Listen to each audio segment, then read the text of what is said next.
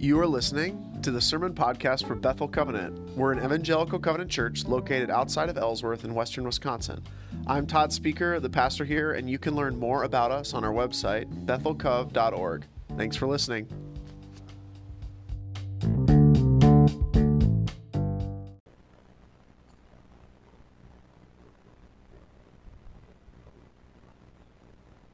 We'll be looking at the end of chapter 18, starting in verse 41, more or less. So yeah, 1 Kings 18, verse 41. So at Bethel these last weeks, we've been looking at the story of somebody named Elijah. And can you guys remember what Elijah's name means?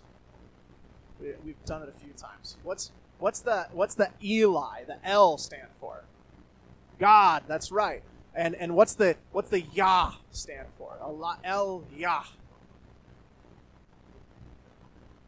Yahweh. Yeah. So it's Elijah's name literally means Yahweh, which is the way people in the Old Testament talk about their God. Yahweh is my God. So his name literally means the Lord is my God, or the God of the Bible is my God, or Yahweh is my God. And Elijah lived at a time when things were crazy in his world. First Kings described the king who was alive during Elijah's time as more evil than all the bad kings put together before him. So if you've ever wanted to say really something just extreme about somebody, that's it, right? So the king of Israel, God's people, was more evil than any king before him. While Elijah was alive, there was a 3-year-long drought, so a massive crisis in the world. So things were crazy for Elijah, and his mission, his life, was all about his name. The Bible does this a lot. The names of characters will give you a hint as to what their lives were about. And so Elijah's life was about the fact that Yahweh was his God and not somebody else. So that's where we've been so far. If you remember when we started, this big drought started, and God took care of Elijah, showed Elijah where the true source of life, provision, and life is, and that it's in his God, in Yahweh. The second section, Elijah stands at the base of this mountain and challenges the prophets of the other regional gods in this big contest with this sacrifice. And we talked about how Elijah, by putting his faith and trust in the one true God, had a firm foundation to live a very different kind of life than those that chase after so many different priorities and ideas and important things. And so so Elijah, right, lived in a time when the world seemed crazy, when nobody knew how things were going to turn out. Doesn't sound familiar at all. But we've been focusing on this story about this man and his name. And so far, most of our focus has been on what Elijah's done. Elijah trusted God by the river, and Elijah built the altar and prayed and stood all by himself when everybody else disagreed with him and did what God called him. But today, we're going to focus on what the story of Elijah tells us about God. So if Elijah's God is Yahweh, the story of Elijah here in 1 Kings tells us a lot about what Elijah's God is like, what defines him, what kind of, and some very important things. And I find that when things are the most uncertain in my life, I find that when things are crazy in my life, when the walls are coming off and the wind is blowing and it might rain, in my life, I'm much better off when I stop putting my focus and attention on my fears or even my hopes. I find that in my life, when things are crazy, when every day, you open your phone or whatever and there's some new crazy story, I find that my life is much better when I don't spend my day focused on that, but when I instead shift my focus to God. And so that's what we're going to do today. For just a little bit today before we do this baptism, we're going to shift our focus to God. We're going to learn what Elijah's God looks like from 1 Kings. Because when we do that, it's amazing how quickly an uncertain, crazy world where people are coming at you from every angle, calms down when you have the right place to put your focus. When I was a kid, and actually still today, one of the reasons, still today I have trouble in cars. I hate riding in cars, especially in the back. I get car sick, unless I'm driving. And the only thing that can get me to feel better is if I'm sitting in the front seat and I only focus just directly on the horizon in front of me. You know, I start to feel a little iffy. It's never super bad, but I'm feeling bad. And if I can catch it at first, if I can stop looking at the things that go by the window, or if I can stop messing around on my phone or whatever when I'm not driving, and focus on the horizon, I feel better. And so the key, I think, in the middle of chaos, in the middle of craziness, is to shift our focus. And maybe if we find a way to focus on God, we might be a little less car sick during this highly anxious time. And so today we're going to look at that. But I want to start with kind of a basic view of how I think most of us, whether we admit it or not, tend to think about God, if we even believe in God, right? So I think most people in our culture that believe in God, or a higher power, or something bigger than us, or a system that sits at the foundation of the world, whatever your belief is, I think most of us tend to think the world works or should work this way, okay? If I do mostly good things in my life, what should happen to me? Good things, right? If I go to church, or I go to work, or I pay my taxes, or I believe the right things, or I try not to hurt other people, and I'm nice to people on the street, what kind of stuff should happen to me? Good stuff, right? And if I mostly do bad things, or if I do a few really bad things, what should happen to me? Bad things, right? Probably not good things, right? So if I commit crimes, or I cheat on my significant other, or I hurt people, or lie to people, or maybe if I do things that aren't good for me, like eat unhealthy food, or use drugs or something, or watch too much TV, bad stuff's going to happen to me. And if I do good things, I diet and exercise, and I'm nice to my neighbors, and I try not to fight too much with my parents, then good stuff will happen to me. And the thought is that if I do enough good things in my life, good things will happen to me. And if you believe in an afterlife, you'll probably go to a good place. And if you do bad things, and you hurt people, and you cheat people, and you steal, or whatever, bad things will happen to you, and someday, after you die, maybe you'll go to a not so good place. Right? I think most of us live our lives with this framework, and the reason I believe that is because whenever we encounter stress or challenge or bad things in our lives, we revert to this right away. It's like, how did I get this disease? I exercise all the time, right? Or how did I lose my job? I work so hard every day. It's not fair. And believe it or not, so I think most of us tend to think this on this cosmic scale, that people ought to get what they deserve, right?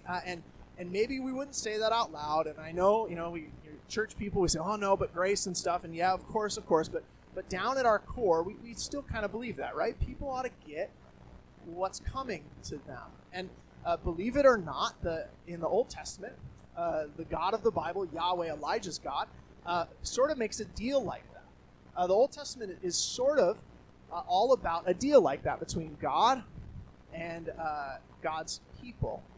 And the deal is this.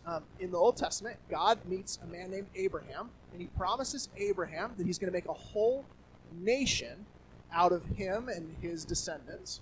And he tells Abraham, if that nation will stick close to me, I'll stick close to them. And the deal works like this, and it gets repeated a few times in the Old Testament. It works like this. If you choose God and you do good things, things will go good for you. And this isn't just individuals. This is the whole community, the whole nation. So if you choose God, do good things, things will go good. If you reject God and do bad things, things will go bad. Okay, right.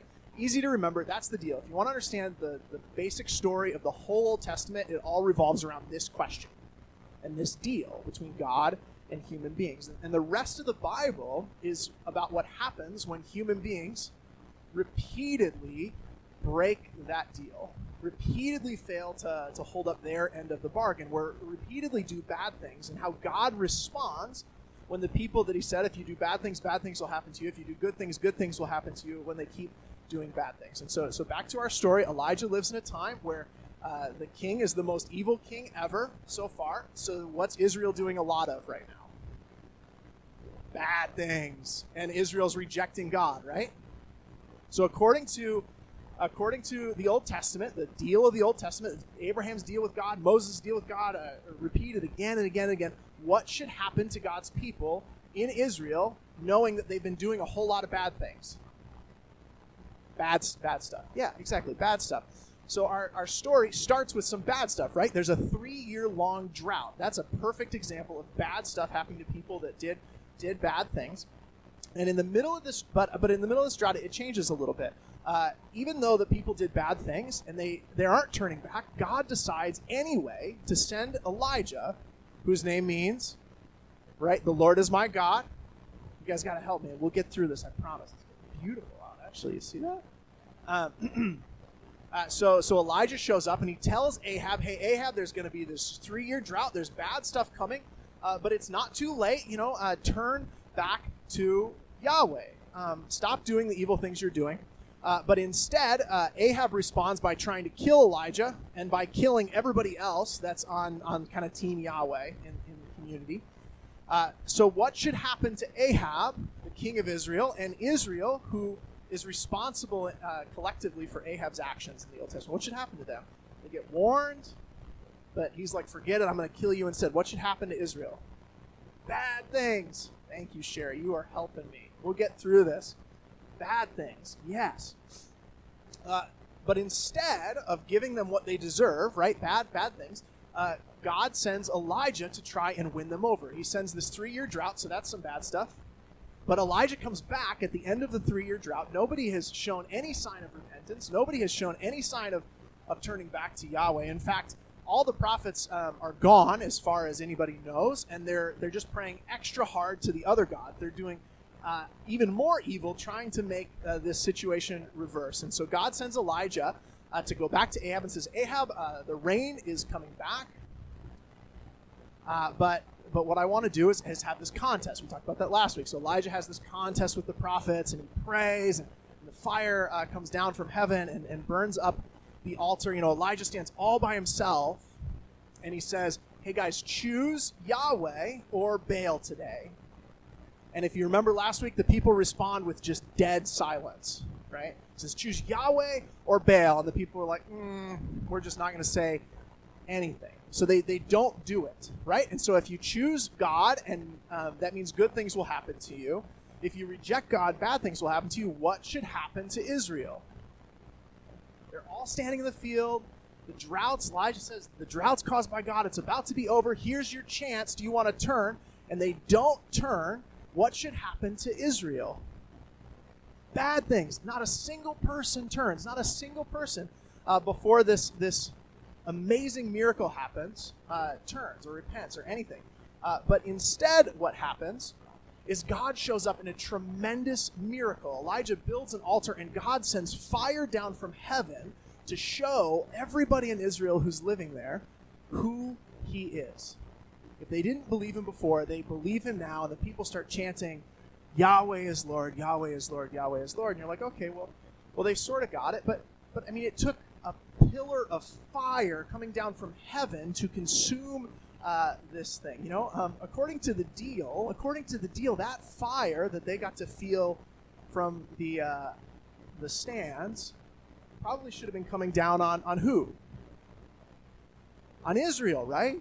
Bad things, bad things, bad things, bad things, bad things. And then maybe you think, now they say, okay, God, now we believe in you.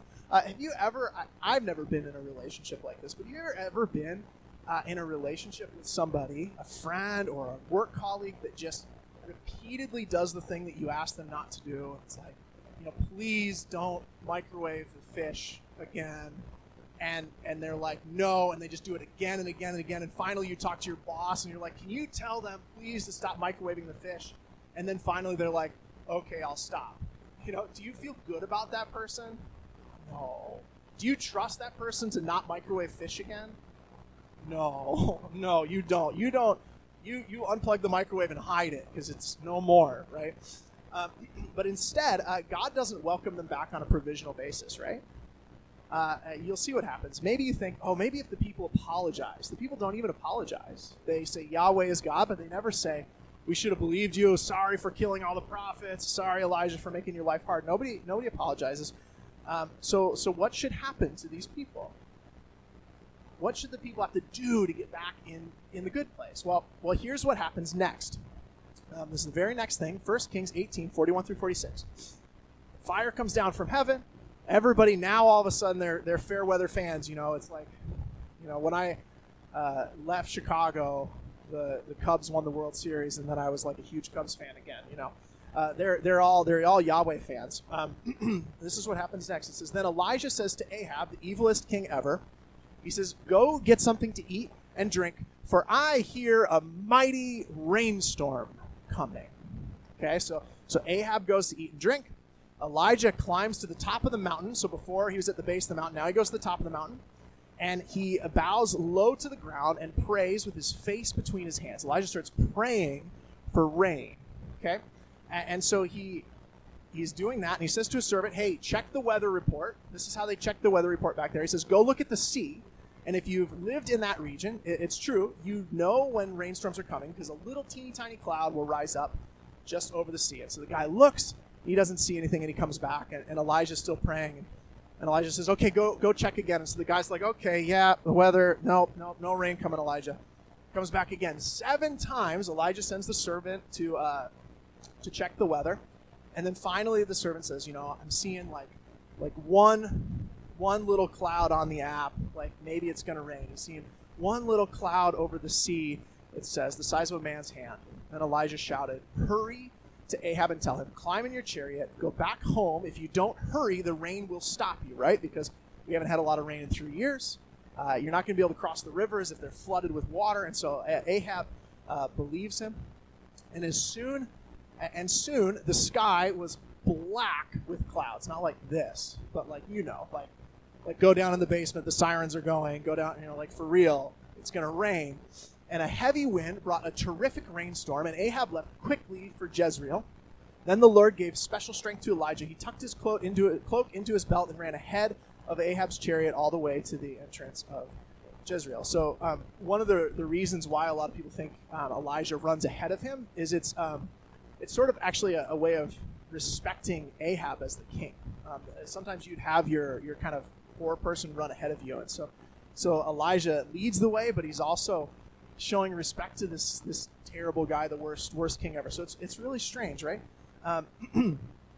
Elijah prays 7 times, and God sends a massive rainstorm. So what should have happened to the disobedient people that never get anything right with the most evil king in the history of ever? What should have happened to them? Good things or bad things? Bad things. What happened instead? Good things. Amazingly good things. A rainstorm that they hadn't had in 3 years. This is you want to talk about living through a crisis. A 3-year drought is a country-level existential crisis. People were desperate. And the rain pours down. This is the most beautiful, amazing possible thing that could happen. Rain falls abundantly. So even though the people turned their back on God and they broke the deal, they didn't do what they were supposed to do, they only turned around at the last possible minute when it was so obvious that God was in control. Instead of crushing them like he crushed that altar, he rains down provision. So what does that tell us about Elijah's God? What does that tell us about Yahweh versus Baal? Because according to the deal, their faithlessness, their failure, their betrayal necessitated curses, bad things. Their bad, evil actions that were harmful to others and their whole community deserved bad results, but instead God showers blessing, restoration, and love. When the most evil king ever leads the nation astray, God doesn't crush him and obliterate him with fire and curses. He sends Elijah to reach out to him and his people, to give them chance after chance after chance. And this story is the story of the Old Testament. If you've always wondered what the Old Testament is about, it's this. It's about God's people not doing what they're supposed to do, and God finding some way to love and care for and heal and save them anyway. And it's unfair, it's undeserved, And if it was you or I in power, we probably would have crushed them long ago. I don't know about you when you get wronged. But God acts with love despite human evil. In the face of human evil, God's solution is love. And that tells us something about who Elijah's God is, doesn't it? It tells us we have a God who, even when logic and fairness says he should be writing someone off, he's running after them. When logic and fairness says he should be punishing, he's healing. When logic and fairness says he should be leveling consequences, he's offering second chances and third chances and forgiving. If you read the Old Testament looking for this, I promise you, you'll find it again and again and again and again and again. The Bible word for it, of course, is what? What's the Bible word for how God acts towards people? Mercy. The other Bible word, right? Grace.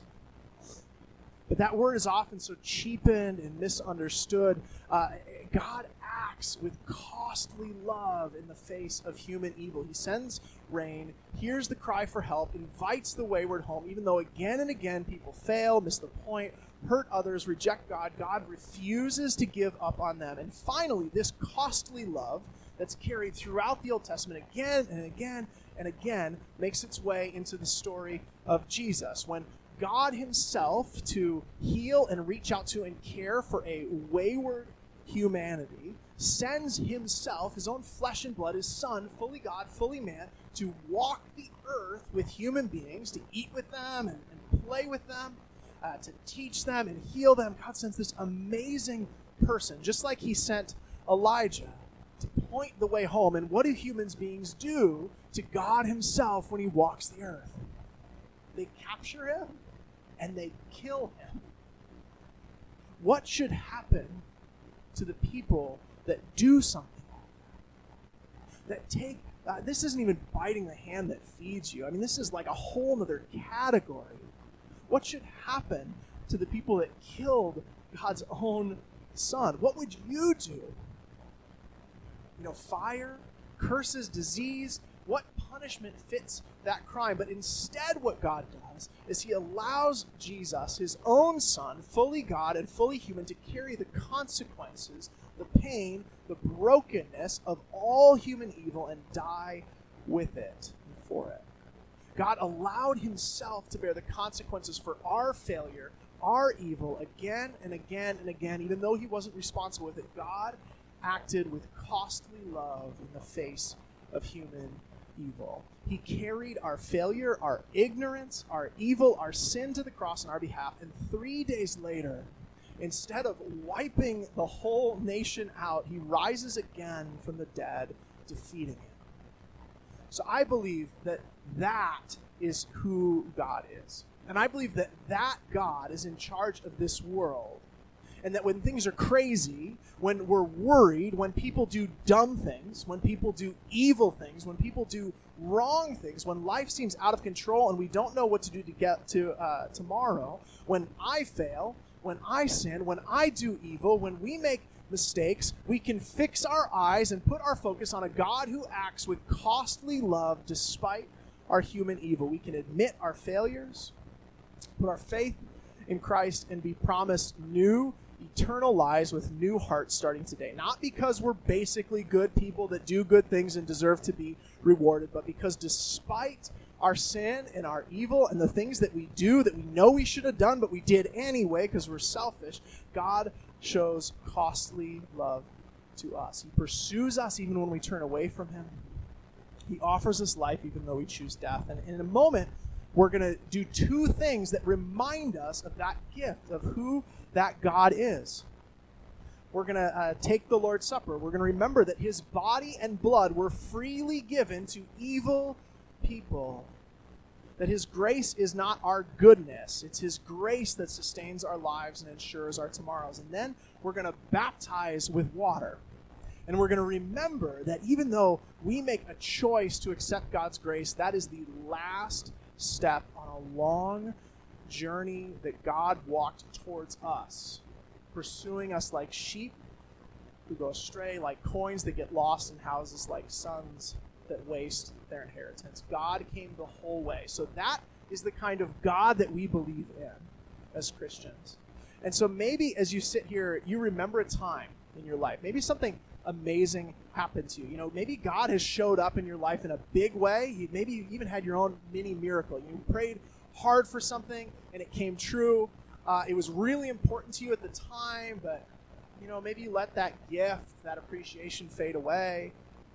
You simply went back to normal life. Maybe you feel guilty about that. Maybe there was a time in your life where you were supposed to do something. You knew you should do something. The little good one on this shoulder was like, yep, that's definitely the right thing to do. But instead, you did something else, and you're still kicking yourself today. Maybe if you're honest, your life is marked by tons of small and medium-sized selfish compromises that have hurt God and the people that you care about, and probably a lot of people you don't care about.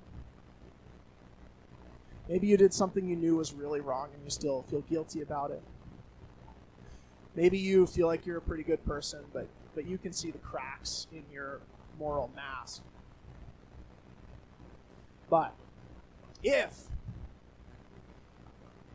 you fail to do the right things like I do, if you're willing to admit the ways that you rationalize, ignore, cover, and justify your failures, I want to invite you to know that God has pursued you despite what you've done, that God wants to make you new and cover over whatever those maybes are. I want to invite you to accept what the God of undeserved rain offers. Would you pray with me? Father, my evil, my wrong, and the sin and evil I benefit from are great.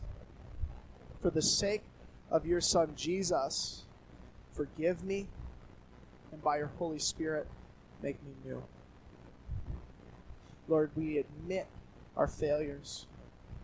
We put our faith in your Son, and we ask for the transformation that comes from your Spirit.